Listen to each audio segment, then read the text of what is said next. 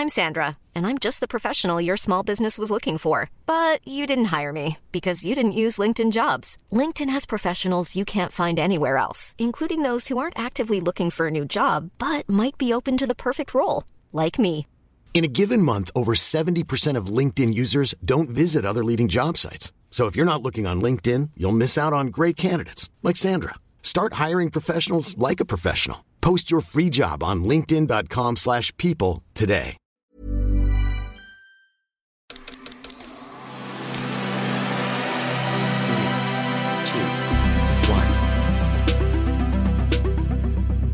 California Girls, They're Unforgettable is VGC, a video game podcast with me, Jordan Midler, Chris Scullion, and Jade King. This week, finally, I am back. We've got Suicide Squad, Kill the Justice League, and WWE 2K24. But first, how are we doing, folks? Jade, welcome back to the podcast. How are you? I'm not too bad. Nursing what I think is a flu, but I'm staying alive, ready for more video games. I will refuse to play Suicide Squad until it's way cheaper because I'm fair. We'll talk about that as the podcast goes on. Chris, what ails you this week? Everything, mate. I'm shattered. That's what I'm life. For people watching the video version of the podcast, I'm currently in my bedroom because my games room is out of action. The living room's out of action. His wife's kicked him out the game. I know, but that's why I'm holding the microphone in front of my face like a football pundit because I don't have anything like here. It's just my kitchen is being in the process of being completely redone. So if you walk in there now, it's just like destruction all over the place. If you stand in my kitchen and look out the window, all you can see is like a wire fence and the skeleton of Sarah Connor grabbing onto it. That's all it's like. There's nowhere in my house to talk about video games. I'm stuck in a bedroom like a troll. Because trolls famously live in bedrooms. But yeah, so it's not been the least stressful week, but and still alive. Yeah, still alive, still kicking for now. Just to play into this, Chris, what do you think of Brendan Rodgers' options at centre back for the remainder of the season?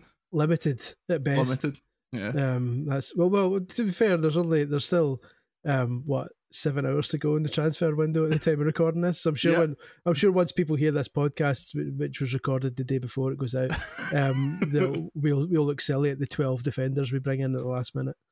We certainly will. Speaking of, point of order is currently Wednesday evening at around 5:15. Therefore, there will be no State of Play chat on this show because it hasn't happened yet. Later tonight, the State of Play is going to happen. We assume that it's going to be Rise of the Ronin, it's going to be Death Stranding 2, it's going to be all that kind of stuff.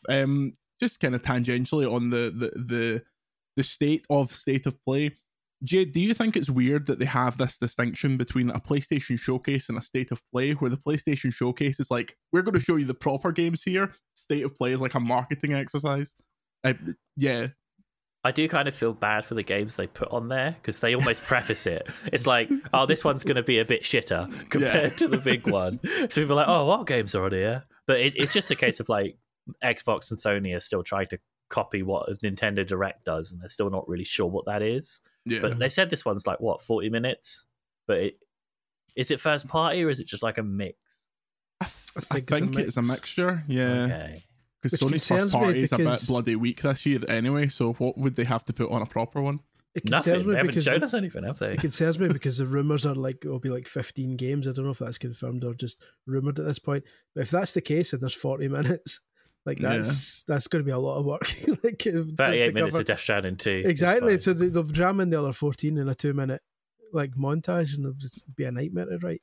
Look how silly we'll look when people are listening to this and saying it was the greatest ever. They announced the hottest and brightest. They announced Vib Ribbon 2, it's coming. Don't you fucking talk about Vib Ribbon in this podcast.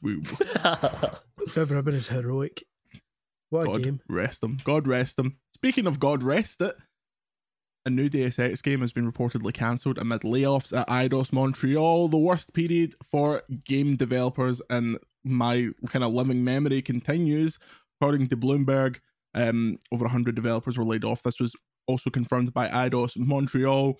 A Deus Ex reboot that they were in the process of making has been cancelled. No prizes for guessing who was holding the sword to chop these developers up. It was your enemies and mine at the Embracer Group.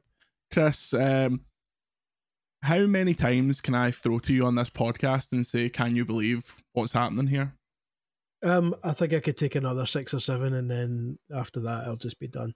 Yeah. It's just not. It's just not. I mean, the Deus Ex isn't really a series I've been that interested in. So, but when things like this happen, it's really shit to just say, well, it's not a game I care about, so therefore. But so like loads more people are losing their jobs again.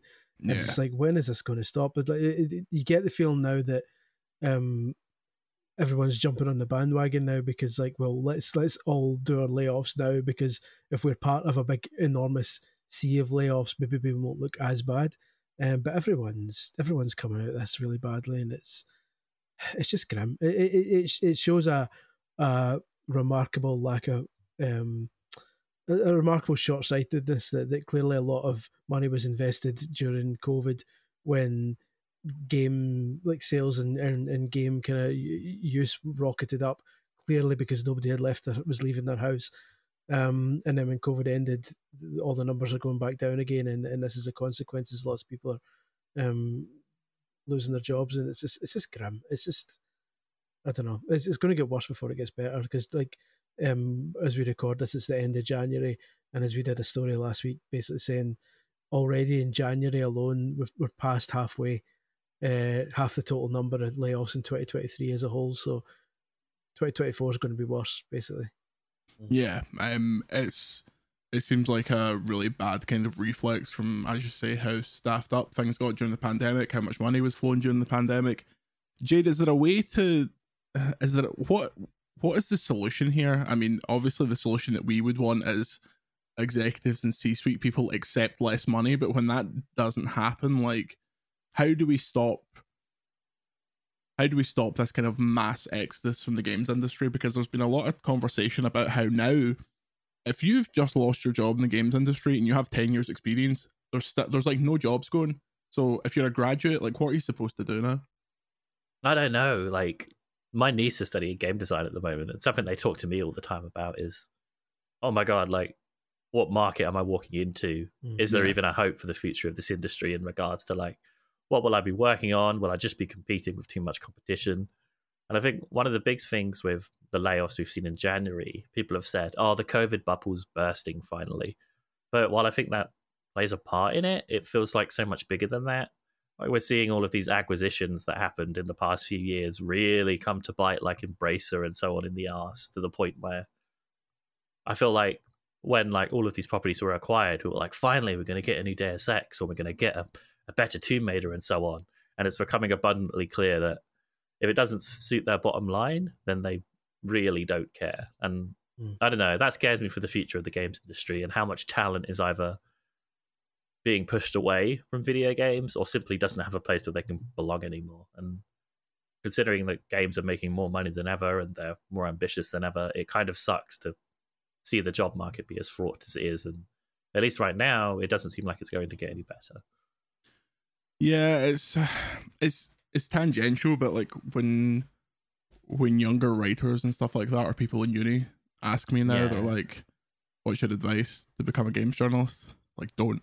Yeah. Like, go for something I was else. saying that at the time. Well, yeah. But it's like you can write about games freelance and stuff like that. I hate to give him credit, but Sam White has consistently great advice about this. Like, he has written for GQ and all these massive places, and he's not done it full time ever, as far as I'm aware. He's always done it as an aside to something else. But yeah, it's a horrible situation. Not to put that to one side, but obviously the kind of the newsworthy point from the Deus Ex perspective, those Deus Ex reboots on the 360, I enjoyed them. Like, I thought both of them were pretty decent. Yeah, they were like okay Sims. They were H-Bomber guy, Chris Scullion's best friend, H-Bomber guy, has an incredibly long video about Human Revolution that you should go and have a watch of. But Jade, it feels like in an industry where the things that are making money are these big IPs, to chuck away 2 years of work on a fairly big IP seems a bit embracer-ish. Yeah, because it feels like they want to cling onto that nostalgia and this big IP, but maybe they're coming to realize, maybe spending 5+ years on a immersive sim in a relatively niche franchise probably isn't the best move. Because when I think back to Mankind Divided, like, it wasn't as warmly received as Human Revolution was, but those fans of immersive sims still love it. But ultimately, it was like half of a game, and then the franchise was put on ice. And from what I read on this, it was in the works for 2 years and was on track to entering full production. So are they just in a point now where they thought, oh, let's kill it now before we waste any more money and lay these people off or reallocate these resources? Because, I don't know, it's similar to like the games you see Arcane making now. Is it worth doing big budget immersive sims like this when the audience you're appealing to is never going to match like a big live service or anything like that? Yeah, it's like it's honestly strange, because when I saw that it was like 2 years of work, it still doesn't click in my head that because these games take a decade now, 2 years of work on something is like not a lot. It's like, oh well, they've probably got quite a lot of stuff done. We made a law Bible. It's in a Google Doc somewhere. We've decided on a subhead for it. Chris, I think when this Embracer Saga's all said and done, the trail of bodies from purely games that could have been perspective will be pretty unprecedented. What did you think when you heard this? It's grim, and it's just, it blows my mind that a company that big, by all accounts, and again, we don't know the ins and outs of how this all can be, but by all accounts, so much of this is the consequence of one deal falling through. And like this alleged deal, was it the Saudis or something that they were apparently doing this big deal with? And if you're running your business and hinging so many people's jobs and so many projects on one deal going through, that's an enormous gamble, and that's just an awful way to run a business. But yeah, you're right. It's going to be years and years and years before we get a full idea of all the stuff that's been abandoned as a result of this.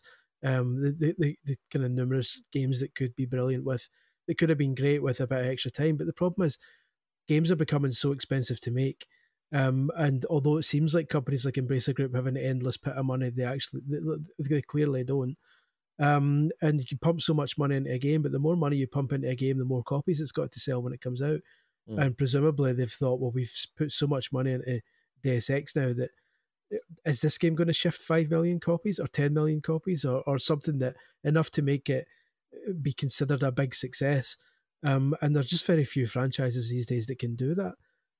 So the costs need to come down, which is difficult to do in an industry where the players constantly demand more detail and bigger games and stuff like that. The budgets have to go up, but there has to be a point where it hits a peak and the budgets start coming down again, because it's not workable just now. As it is just now, like games, your game has to be a massive blockbuster success, otherwise like it's a disaster. It can't be one or the other. Yeah, you hear the stories of when those Tomb Raider games would come out and do well by any estimation, and then Square were like, disaster, absolute flops. It sold 9 million copies, sod it, mate. Yeah. Behind the shed, like it's that kind of thing. Yeah, no streams. Games can only sell like Spider-Man numbers or nothing. There is nothing else. And even Spidey was like cutting the line on breaking even. Like, if you look at some of that Insomniac stuff. Yeah, that's the amount of money spent on that game seems like ridiculous. Embezzlement. Anyway, story number 2. The Switch 2 will have an 8-inch LCD screen, according to an analyst. Omida analyst Hiroshi Hayase says the next console is the main reason why shipments of amusement displays, which me and you call screens, have been doubled in 2024. These are the Donnies that are plugged into the actual factories that are making these things. So you imagine this is the smoking gun. This is how it goes. I, for one, am annoyed but not surprised that we're going back to shitty LCD. Chris, as a man with an 8-inch LCD, if you know what I'm saying, how do you feel about this? Just trying to think of the acronym that LCD stands for, but we'll probably leave it there. I could get the L and the C, but the D's. I don't mind. Like I obviously I prefer OLED screens to LED screens, LCD screens or whatever the hell it is.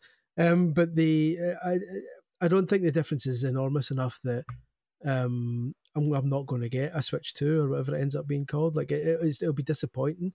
But like the first Steam Deck had a perfectly fine screen, I thought. The first Switch, even, I thought the screen's fine.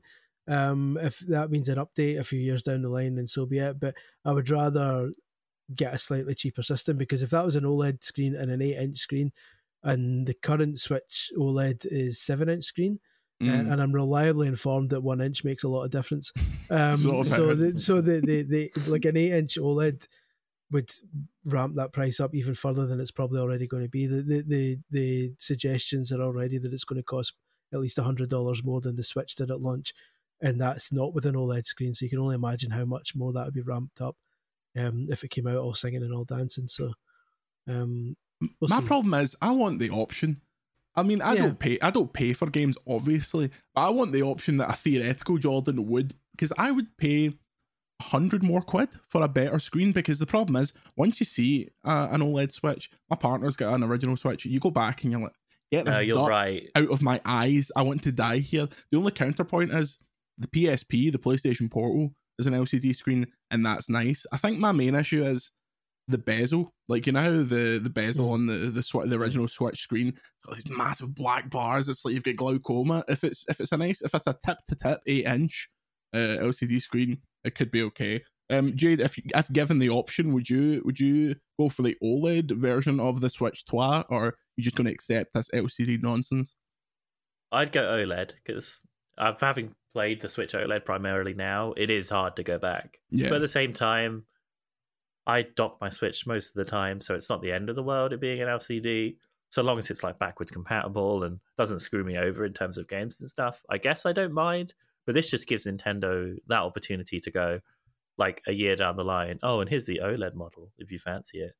And because we're all dickheads, we'll all buy that anyway. Oh, let me tell you, I don't care if it's got a dot matrix screen. I just want Nintendo to put achievements in the bloody thing. Me too, and themes, brother. Themes for the bloody user interface. The themes as well.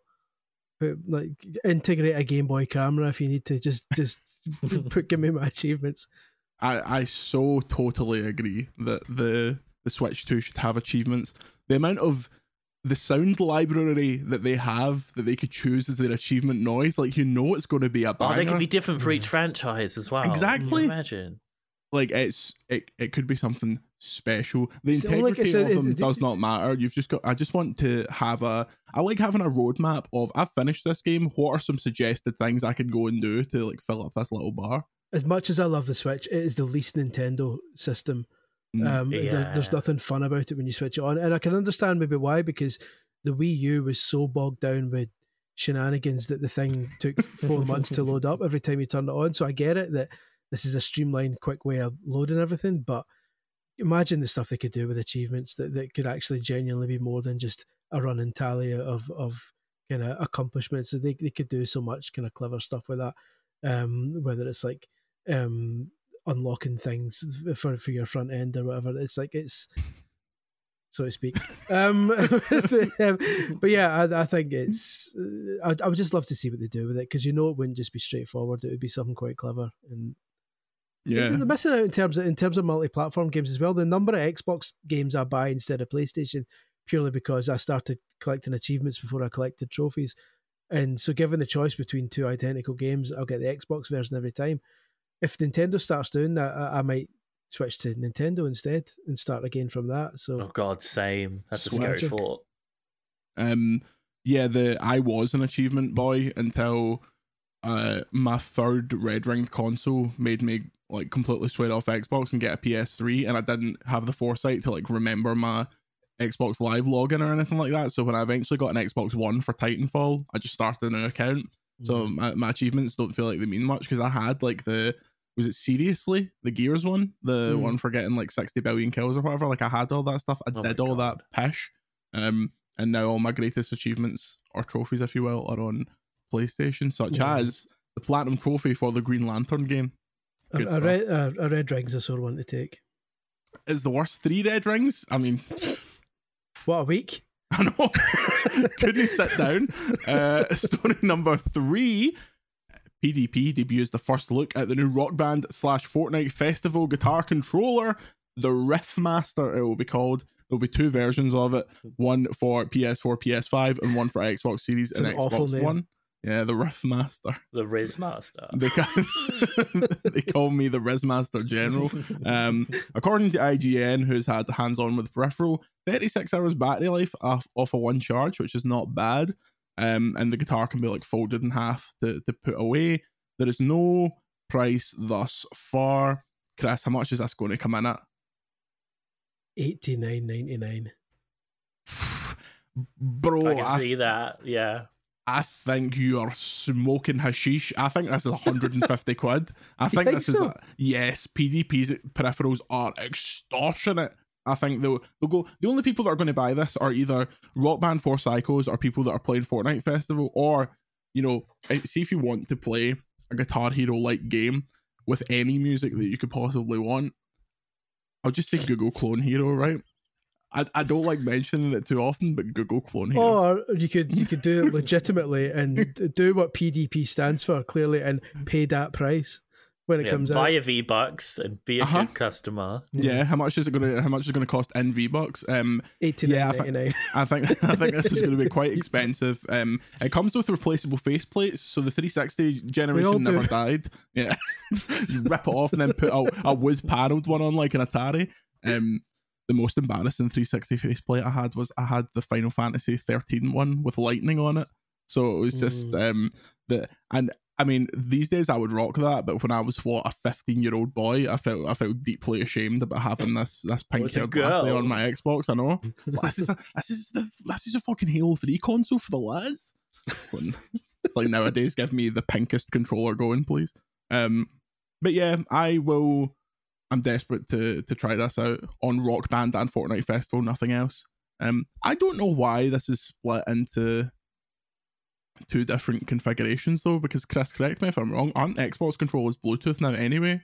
It's not like that weird specific standard that it was for the 360 controllers. They are, but there's something funny about certain peripherals, I think, because the Xbox One not need a dongle for Rock Band controllers. There's something dongly involved. Definitely. That maybe for licensing reasons or whatever, you can't just get full access to, because you can get controllers that are Bluetooth for PC but need to be wired for an Xbox, I believe.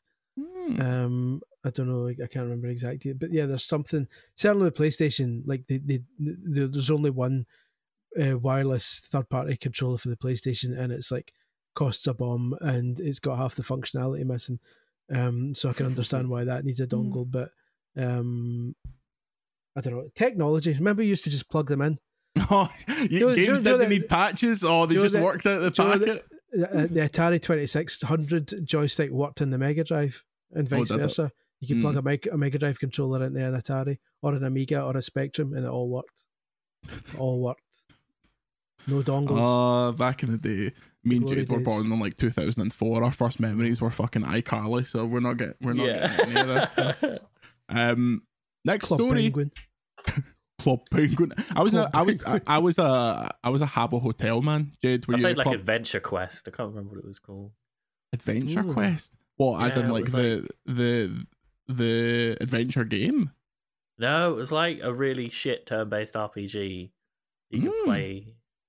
I wonder if it still exists. Google. The developer of Adventure Quest is listening to this and just drove off the A4. Apparently, oh my god! It came out in July 21st, 2002, and it looks pish. It looks formative. Sorry, developer of Adventure Quest. You're listening to it. He literally just got back in his car. Adventure Quest 3D is on Steam, free to play. Oh, come on. Oh my god, it's still going. Adventure Quest 3D only came out in 2022. We need to get on this. Why are we not the world's biggest Adventure Quest podcast? There's a lot of content to be mined from this. Yeah. It looks like these characters. Proper like DeviantArt shit. Like it looks like stuff.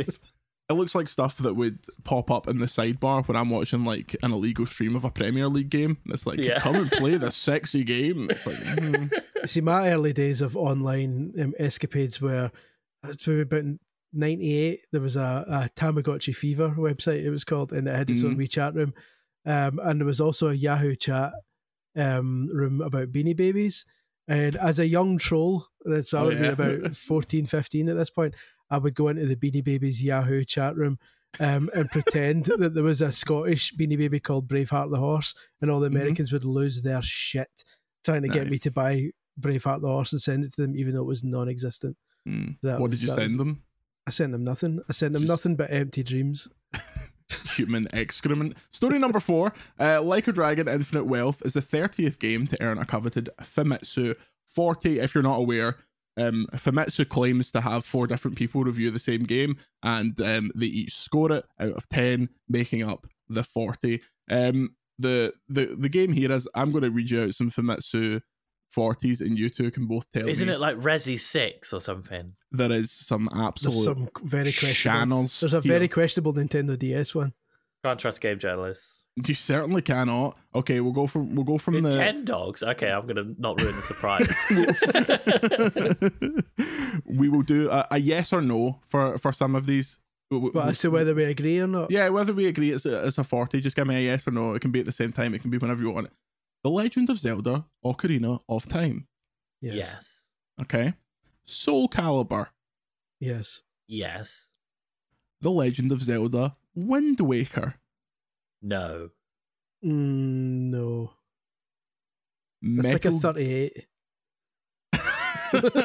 Some guy was like, Zelda, and he was like, oh, Yeah. the blades need to bleed. Bayonetta.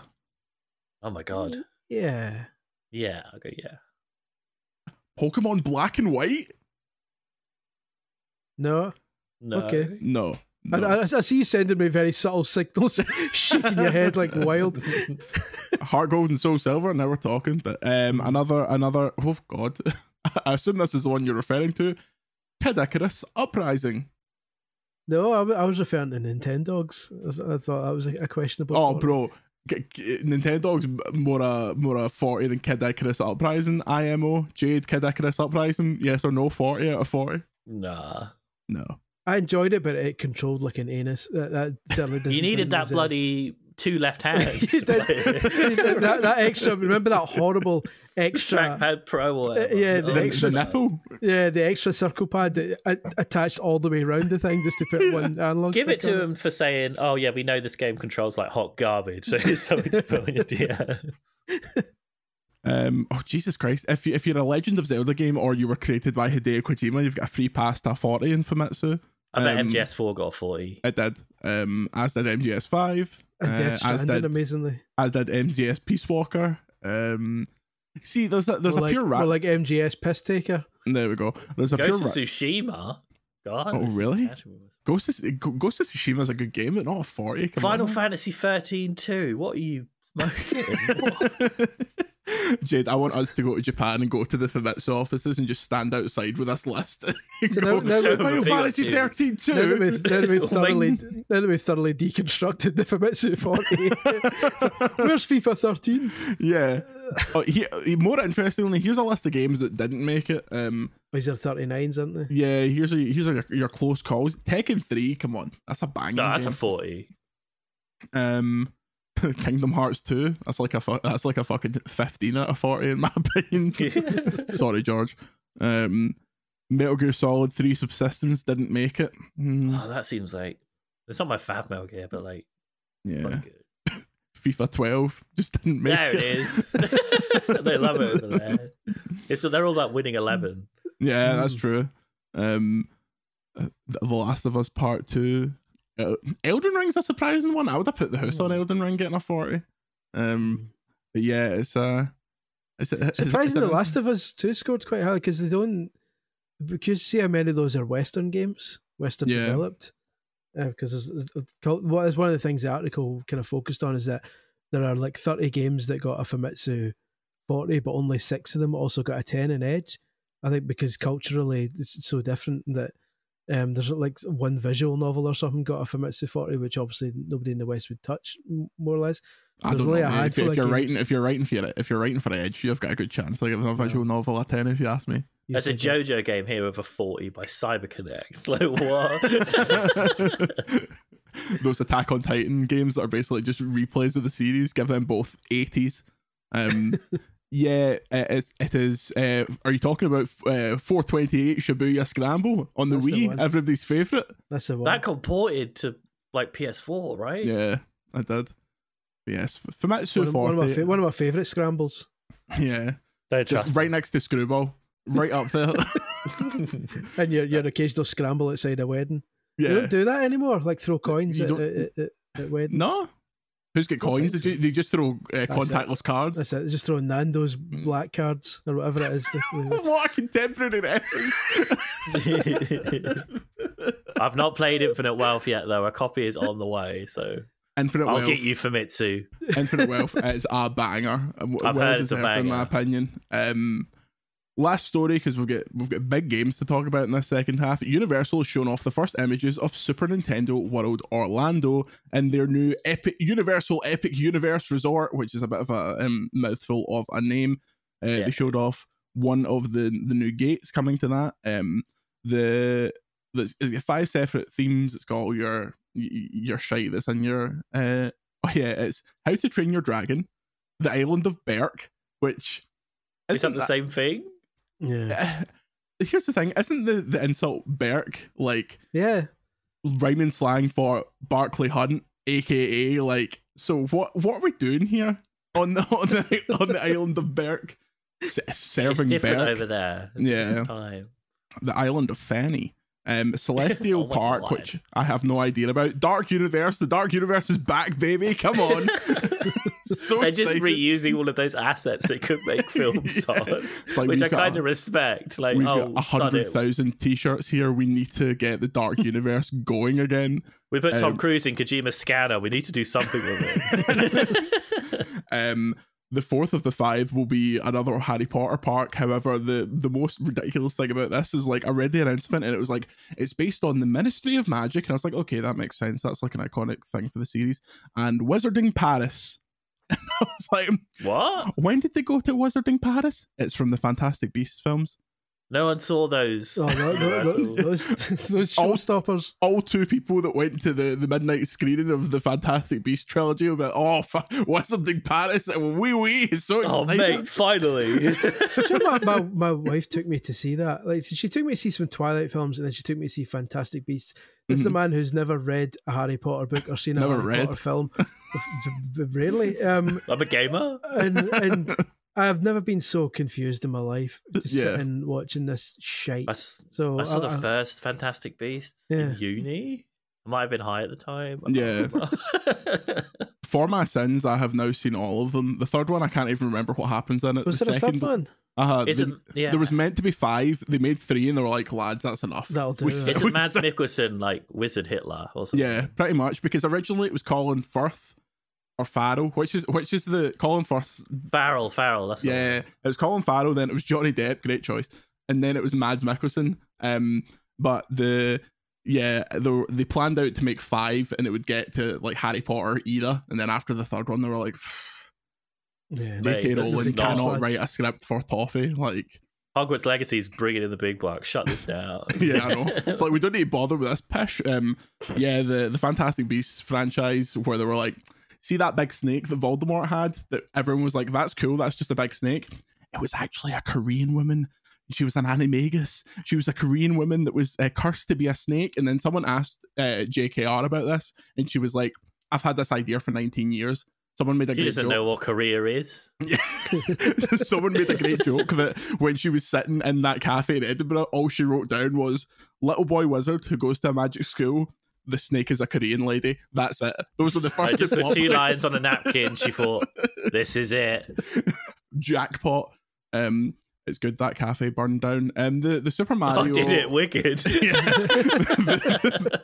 The Super Mario Super Nintendo World will presumably incorporate like the Donkey Kong stuff that's going on in Japan. Like, how banging does it need to be, Chris, for you, Mr. Anti-Flying, to be like, right, family, we're gone. This is the year we do our big Universal trip. I would go to be honest, it's not so much the flying just now that would put me off as just the idea of taking what would next year be a 6-year-old to Universal for like, because if you're going to Universal, you do Disney as well. You need to do Disney as well. Yeah. You're talking a 2.5-3 week holiday where you have to do everything, all the parks and all. So I just don't think she'd have the stamina for it. So it's something I would definitely do, but maybe when she's like 10 or something and she can remember it better. But because that's one you do once and then don't do again until she's like 40. so yeah, I'm up for it. I'm not as anti-flying as I was. That trip to Japan took it out of me, I think, a bit. I would still need a bloody good reason to do it. But I'm partly over it now, so I would definitely go back. I'd definitely go to this if there's a reason for it. Did you beat the end of the Nintendo parks? I went to the LA one and famously thought it was pish. No, I was in LA like October of 2022 when they were just finishing it, so we could like peek over the fence and have a look. But I've never been. Like next time I go to LA, I'll probably try. Or full of Amish people. I don't know if that's a feature, but it's certainly based on my experience, absolutely hoaching with Amish people. They just have like a day out the time you were there. I mean, it might be in Rumspringa. Is that what that is? That's a concept I only know for American TV programs, so that might not even be real. But they were all kicking about. Very polite people. But I know it's going to cost me like £500 to do everything there. So yeah. So I went when I was there for that Jedi trip, and you could buy like a half day or a month because the Hollywood park's tiny. It's like really, really small. No, it's not very big. It's mainly escalators. Yeah, it's like, okay, there's Hogwarts, Springfield, down there's Nintendo, and that's it. Have fun. So you can do that dead quickly. Obviously, Disney is like the size of a small like nation state, and in Anaheim, so it's proper out of the way. Yeah. But yes, after the break, after we come back, we have lots of games to talk about. Including, oh no, I can't talk about that until next week. We'll talk about something else next week, but we'll see you in a minute. I'm Sandra, and I'm just the professional your small business was looking for. But you didn't hire me because you didn't use LinkedIn Jobs. LinkedIn has professionals you can't find anywhere else, including those who aren't actively looking for a new job, but might be open to the perfect role, like me. In a given month, over 70% of LinkedIn users don't visit other leading job sites. So if you're not looking on LinkedIn, you'll miss out on great candidates like Sandra. Start hiring professionals like a professional. Post your free job on linkedin.com/people today. And we are back. I've done a lot of chatting, so I want you two to chat. Last weekend was it wasn't the greatest Royal Rumble. That was another one. It was the Royal Rumble. It was a Royal Rumble. It was a Royal Rumble. It certainly wasn't the greatest. Didn't have 40 people, and it wasn't in Saudi Arabia, so it can't be the greatest. And it also wasn't very good, except for I thought the Rumbles woman, the women's Rumble was great. Yeah, me too. I thought that was better than the men's one this year. Definitely. Yeah, well, apologies for the wrestling. In fact, no apologies. Yeah, we're about to talk about wrestling games. So to be fair, if you're not into wrestling, then you're going to be who you want to be. Yeah, exactly. Yeah. The women's match was good. I thought Jade Cargill got a good showing. That's a good way to she debut cleaned her. house. Yeah, the men's one was really disjointed. It was just like it only really picked up bitty, when Cody Rhodes came in. I think. Yeah. Beyond that, it was like they were struggling to tell stories. They basically made it hard. Like the women's one, you genuinely couldn't really tell who was going to get it. But the men's one made a mistake by having like an 18-minute promo 2 weeks before, in which Cody Rhodes and CM Punk blatantly made it clear they were going to be the last two in the ring. Yeah. And then it was just like essentially waiting an hour for them to be the only two left, and then which of the two is going to win it? No, because in person there, they did like an announcement on the loudspeaker going, only one person has won back-to-back Rumbles, and it was Stone Cold. Could Cody Rhodes do it? And I was like, well, Cody's going to win then, isn't he? It was kind of like, I knew he was going to win it when The Rock did an interview on ESPN or something, and they were talking about him fighting Roman Reigns, and he made a comment about how you need to build these things slowly. So I was like, well, he's not going to be at this WrestleMania then. If they're going to do The Rock versus Roman, it's going to be next they won't need a title for that. Like I think Cody Rhodes will finish his story at this Mania, and then The Rock will come in because he's not doing any movies anymore because Black Adam was shite. So it's kind of like sorry, the hierarchy of the DC cinematic universe is about to change with the release of Black Adam, Jade, and I think you do well to remember that, frankly. But more importantly than that, Jade, you were there. You were live and in person. You were in living colour at the greatest Royal Rumble. It was. You weren't just there on a jolly. You were there to play WWE 2K24. Subsequently, Popper Chris Scullion has also played WWE 2K24. So Jade, you kick us off.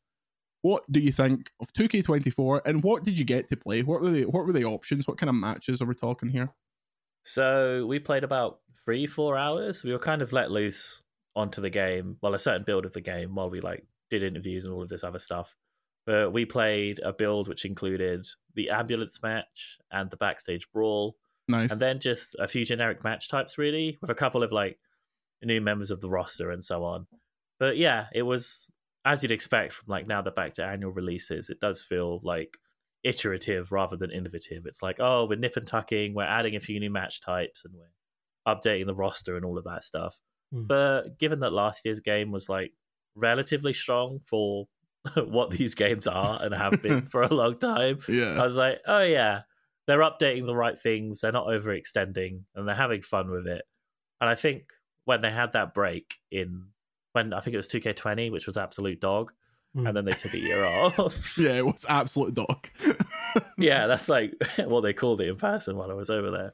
But they realized that these games don't need to be complicated or realistic. They just need to be fun and silly and true to the sport, as it were. And yeah, I think my impressions coming away from that was it doesn't change the game or do anything especially compelling, really, but they're just improving on it gradually. Like, the ambulance match is great. It's a good gimmick. The backstage brawl is surprisingly interactive with some of the environments you play around with. Like, there's an elevator I could just throw Seth Rollins in, run up to the top, and then just chuck him off the banister, which was like 20 feet, so he should be dead. Yeah. But it's ridiculous. Oh, is it the same backstage area from last year's game? Do we know, or have they changed it up? Or is it the same kind of structure, Chris? Yeah. It's the same one, but they've added to it. So like they've added a lift. But before you to go up the ladder and take them up the ladder, if you wanted to throw them into that big weird fan thing. Yeah. There's now a lift just behind that you can go into, an elevator for any Americans listening. So you could theoretically put someone on their arse on the floor level, then go up in the lift and jump on them if you were quick enough, theoretically. I see. But by and large, it's a similar area. There's new kind of breakable glass in some places. Yeah. You can throw weapons, which is something. Oh, it's so good. It's so fun. And it's like it feels it just locks on. It feels like it did back in, is it No Mercy that it had the weapon throwing like back in the day? It feels a lot like that. You can stand and just like the accuracy is incredible. I was only playing the CPU, so I couldn't tell how easy it is to dodge that or block it or even grab it out of the air. So I hope it tracks you. It's going to be interesting to see how annoying that becomes. Yeah, I think it does. But hopefully there's a button you can press to just kind of grab it out of the air, because that would be even better. Oh, that'd be pretty. That'd be amazing. Like that clip of Hitman when he threw like a hammer and the guy walks around the corner and the hammer just like follows him round. That's all I want. I deliberately got a shovel, ran up to the entranceway, and left someone at the other side of the ring, and I just chucked it, and it almost like had a mind of its own. Nice. Just twatted them with the head, and I thought, if this is a bug, they need to keep it in. This is pretty good. I saw a thing saying there's a free camera now. Is that true? There is, yeah. If you're in the Royal Rumble, because I didn't enter first, you can essentially just get a free cam and zoom around the arena and the wrestlers, which is ridiculous. But if you can disable the UI and stuff, that could be good for like photo mode shenanigans, because the crowds look like arse in this game, but like the big wrestlers and stuff, like it's on par with like the NBA 2K games. Like, it's really impressive. Chris, how'd you find it? I liked it. Like Jade says, it's very much. I was surprised Ric Flair wasn't in this build, because it is very much an evolution. Yeah, evolution. That joke didn't woo me personally. Oh, good. That's all right. Like, he says that, didn't he? I thought it was quite good. I'm happy with it. I'm very much a fan of 2K23. So again, I was hoping they didn't. You know what these games are like. You're always going to get an online community, many of whom are probably going to be listening to this or watching the subsequent video I'm going to make. 2K, you're always going to have a community saying, fix the game is terrible, and then not really explaining why. So there will always be haters when 2K24 comes out, but if it's anything like what I played, I probably won't be one of them. I've enjoyed what I played of it. I thought the ambulance match, even though at its core the ambulance match is pretty basic, I just got a kick out of something different for once. Being able to literally powerbomb a guy into the ambulance And then it's basically a case of you close the doors and it's 2 button bashing mini games to close one door and then the other door, and that's it. That's how you win. So in that sense, it's pretty basic. It's not any different really from a submission match, except that the processing, it's starting the button bashing is just more complicated. But just stuff like being able to throw people. You can both climb to the top of the ambulance, and you can throw someone off the ambulance, which I thought was quite irritating. The ambulance is like comically large. Like, I think larger than ambulances probably should be. It's like the sort of ambulance you would send to, like, if there's a crush at a festival. It's one of those like Rose Ed ambulances, like from a WWE event. You need to be able to see it. One of those ambulances they can take like 30 people. As well. Yeah, exactly.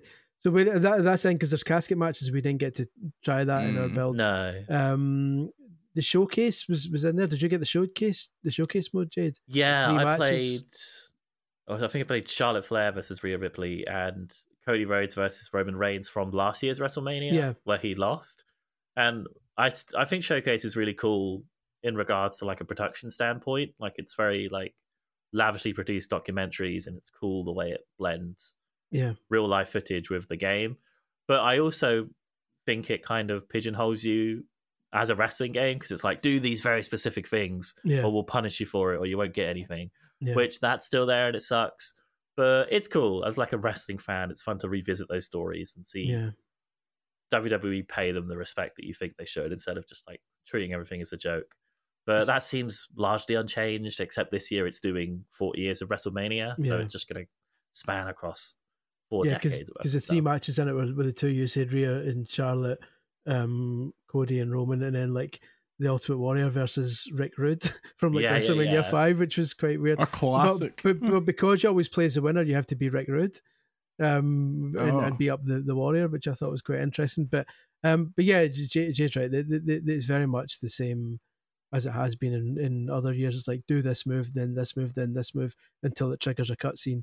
And then it does that slingshot tech they've started perfecting, where it switches to live action for a wee bit.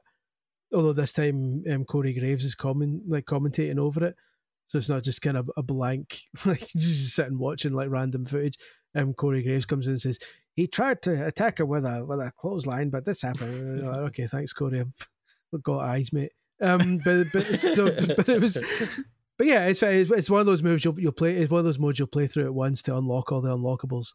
And then probably never touch it again. But it's a nice wee kind of memory lane situation for the 5 or 6 hours it'll probably take to get through it. But yeah, it was nice. I'm just generally happy with it. I'd like to see more of the wrestlers' likenesses, because I don't know if it was just the particular PC build I was playing. I think some of them looked a wee bit off. The sweat was really they're really sweaty now for some reason. I don't know if that just affects roasting. it. There's just absolutely those arenas can get quite temperate. But I don't know if that was one of the reasons, but I don't know, just some of the likenesses looked a tiny wee bit off, and I'd like to have it sitting side by side with 2K23 so I can see if it's not just in my head, or if they actually genuinely have changed to quite a degree. But so far so good. I think I'm curious to see what My Faction's the one I want to see more of, because My Faction is my favourite and also most hated mode in 2K23, because the amount of, it's not even nickel and diamond, it's like $30 and $40 in you. Paper, it's paper and credit cards. It's incredible the price of that mode. So I want to see how they handle that, because so far the idea is sound, but they've handled the microtransactions horribly, even for 2K. So I'm curious to see that in the final build. But so far I'm happy with how it plays. At least they've not messed about with it too much. Here's a question though, for both of you. If you're going to do a 40 years of WrestleMania match mode, bear in mind who they have the rights to. What are the must-have matches? Because when I think of the must-have WrestleMania match, they literally cannot do it because they don't have the Hardys and they don't have Edge and Christian. So it's a bit strange. Shawn Michaels versus The Undertaker. Like, well, that's 2 of them knocked out.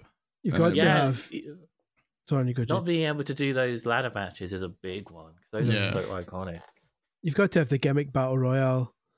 Oh yeah, I'm going to go license all of those guys. The one that the Iron Sheik won, because he literally didn't have the knees to go over the top ropes. Yeah.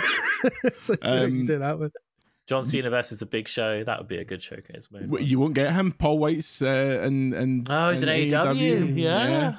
He's currently on the Jerry Cruise. They're all locked, so we couldn't see what they were putting in. So it's going to be interesting. Like no Jericho, so you don't get no Jericho. Matches. No Vince McMahon, if there's any justice. Ooh. Yeah, they probably had him and went, "Oh, fuck. quick, patch him out." Yeah, you'll just get a character just called Da Boss. Just like it's like when they did the Stone Cold Shawn Michaels match the year they didn't have Tyson's likeness, so it was just some random Asian man in a DX t-shirt pretending to be Mike Tyson. They just called him the Enforcer. I was like, come on now. That was horrendous. I wonder if they do a lot of modern matches then. I bet they do. I bet they pack it. It looks like it's hard to tell in the showcase what's in it, because obviously they only give you 3 matches. But from what I can glean just by kind of looking at the menus a bit, and it seems like it's mainly a lot of modern ones. It looks like it goes, and this is guesswork because, like I said, the only matches we know for certain are the 3 we played. I'm just guessing here, but it looks like it might be a few from the first 5 years.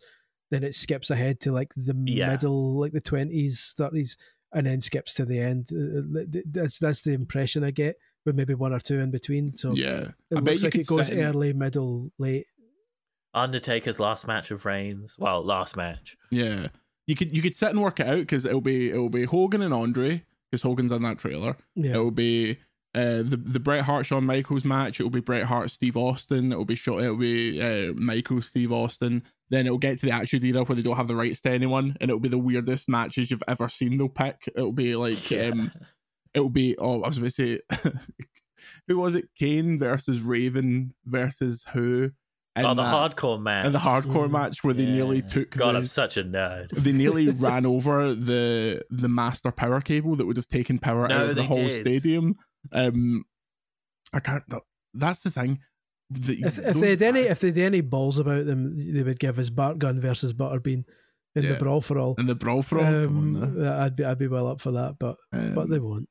The Spectre at the Feast is he probably won't be in the main roster, but do you imagine CM Punk's DLC? Got to be, got to be 100%.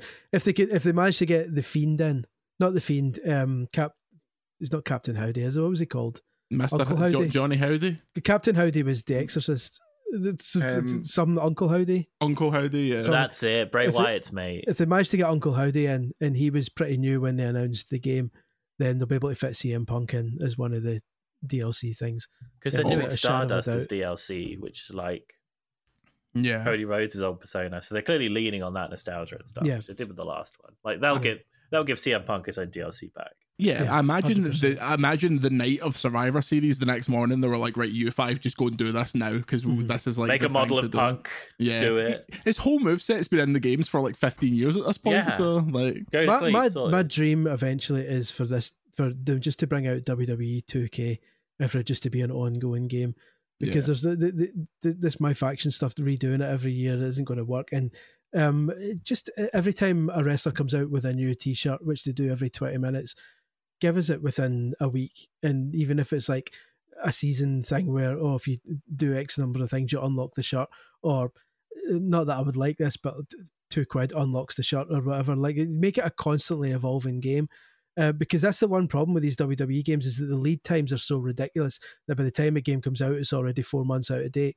Whereas if you are updating it on like a fortnightly or a monthly basis with all the new content that has just happened in the actual show, and just make that a permanently occurring, people will buy season passes, and people will, that thing will make money like permanently.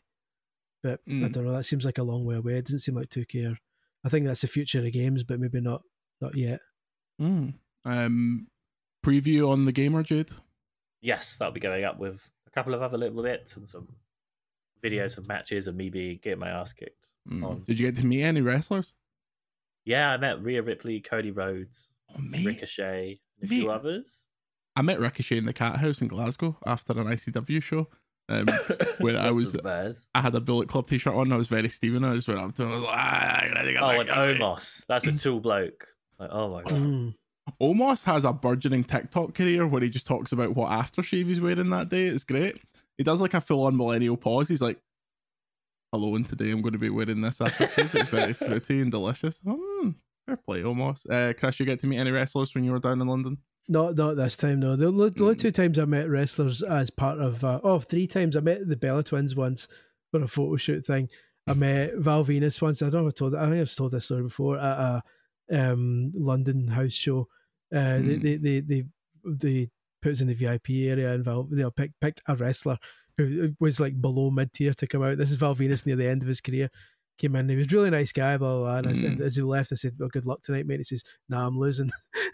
And the only other one I interviewed Mr. Kennedy when he was Mr. Kennedy. I remember Mr. Kennedy. And the interview was like asking about the wellness policy and all that. And he says, yeah, we would never take drugs and all. And then like 2 weeks later, he was out like for drugs. And it's like, oh, mate, couldn't trust you, mate. Mr. Smackbag himself. I found out that Cody Rhodes has never played a Final Fantasy game. What a fake nerd. Right? Because he's Mr. Zelda for the longest time, isn't he? He had it on his tights and everything. Gave us that iconic clip of Stone Cold saying Ocarina of Time's better than Breath of the Wild or whatever. I've met a couple of wrestlers. I met the original Sin Cara. He didn't speak much. Masked? Yeah, masked. Masked with a polo shirt on. So it's just a picture of me and him, and he's getting at that, and I'm like, I met AJ Lee and I met CM Punk, both at the same thing. This was pre them shagging, I assume. But I'd like to think that I made that spark. I made that connection. Punk was actually very nice, but I assume that was because I was the first person in the queue to meet him, and he hadn't been like beaten down by the feeling of meeting all these sweaties. My favourite celebrity encounter. It to me it highlights the friendliness of the Glaswegian people. It was at one of these kind of Comic Cons in Glasgow at the SECC, but this is like late 90s, so I think it was just called Memorabilia at the time. It was this pre-MCM Expo. And went to the toilet at one point, and there was Kenny Baker of R2D2 fame being sick into a bin. And just as I was walking out, somebody walked over to him and just said, "Are you all right, wee man?"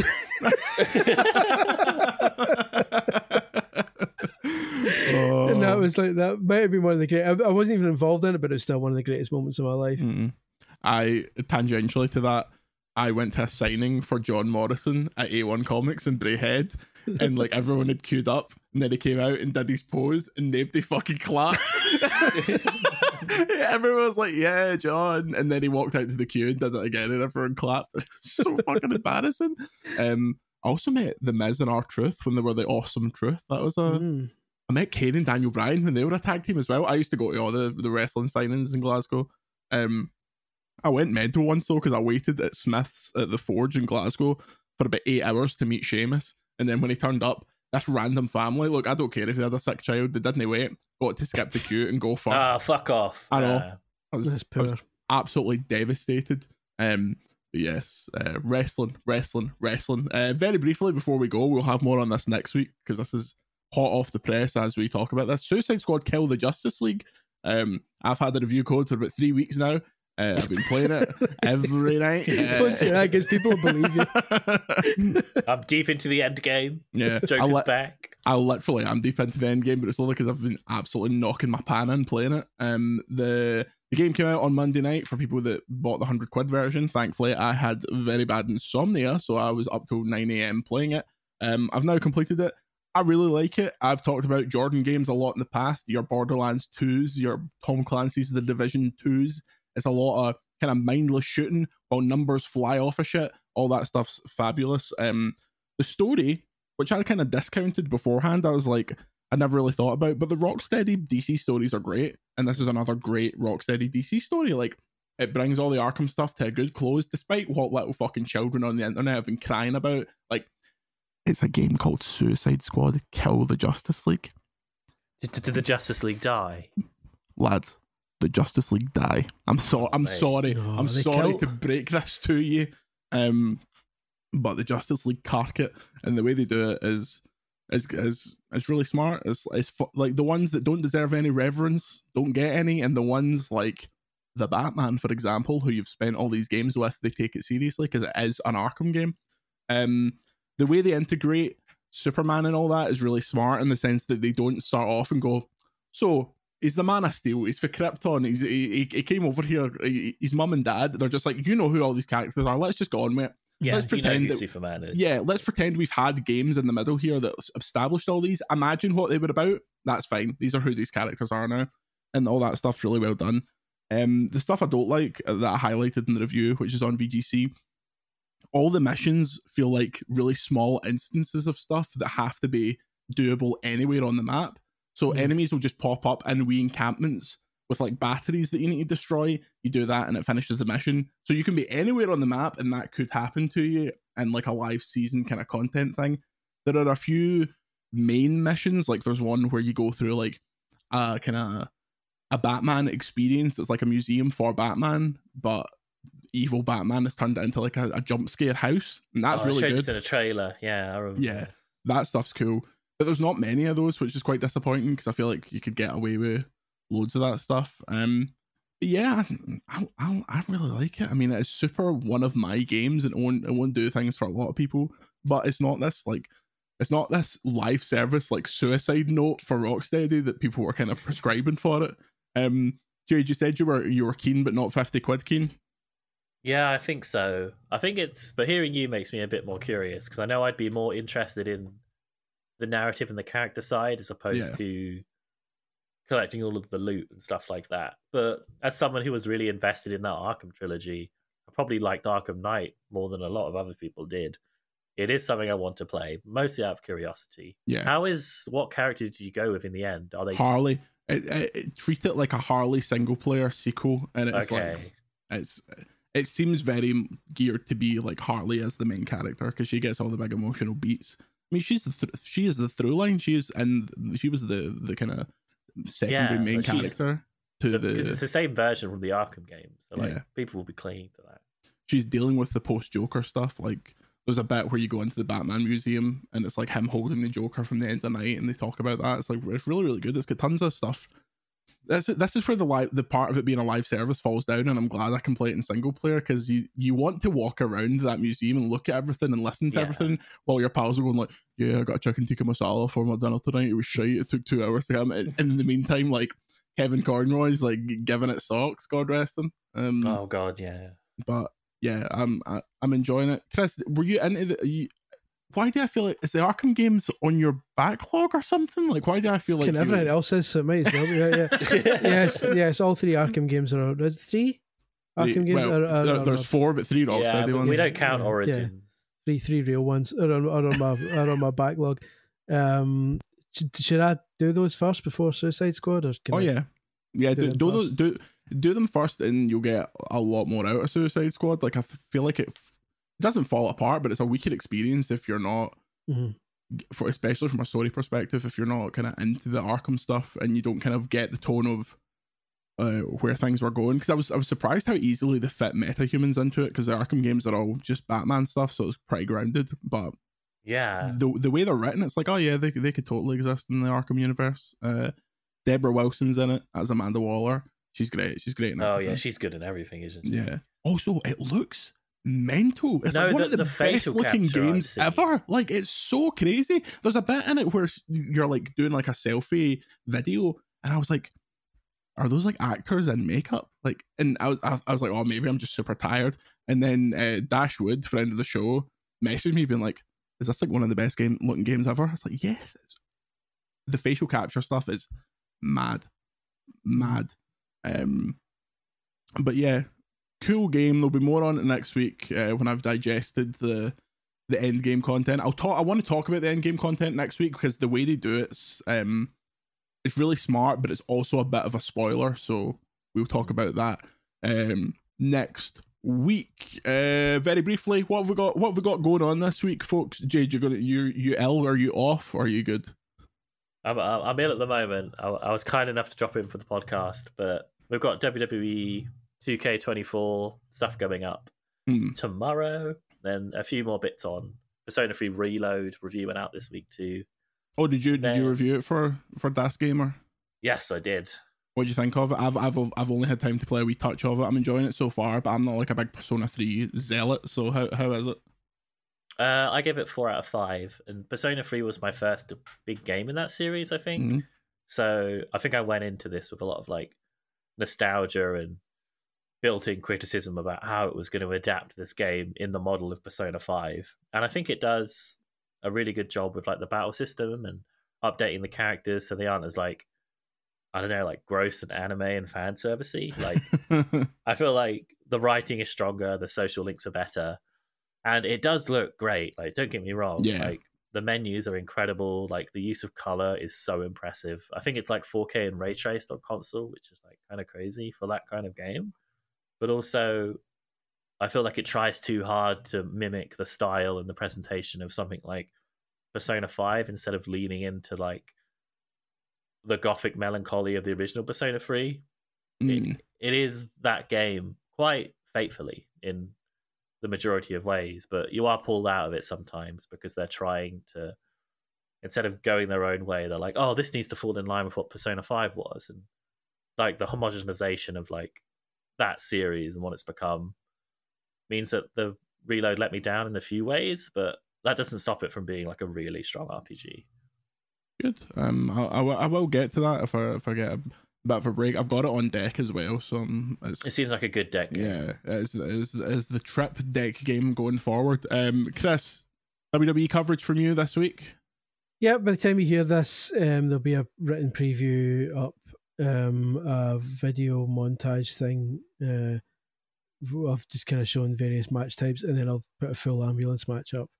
While being very careful not to include the theme music at the start because good old YouTube might undo all the hard work. Why don't we just voice over the themes like that? Yeah, we can just cover it. Well, it's Randy Orton, so everyone has a Randy Orton. Voice is in my hair. And the other one's like LA Knight, so you can just go every 2 minutes and job done. Oh mate, see when I went to the fucking house show in Glasgow, walking out of that, I was like, I'm going to commit an atrocity here because everybody was just going yeah. Any excuse.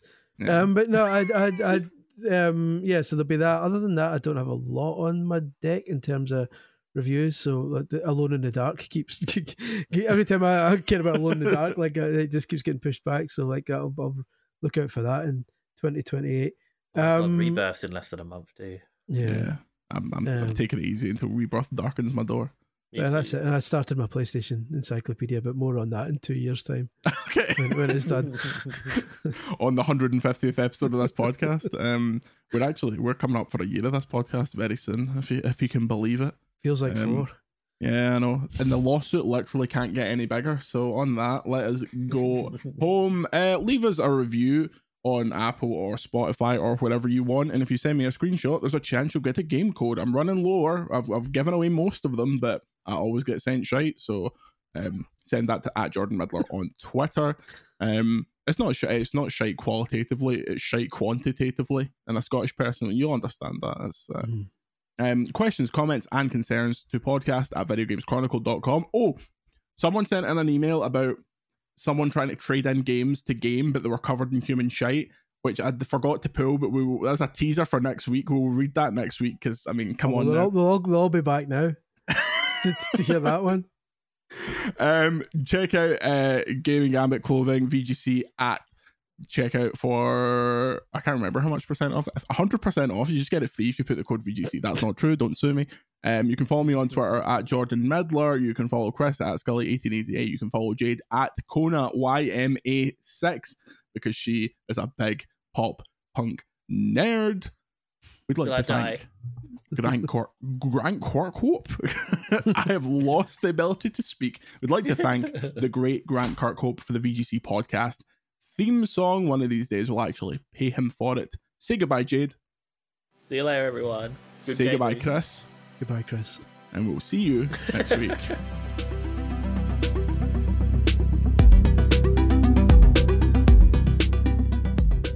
VGC, a video games podcast, is a Stack production and part of the Acast Creator Network.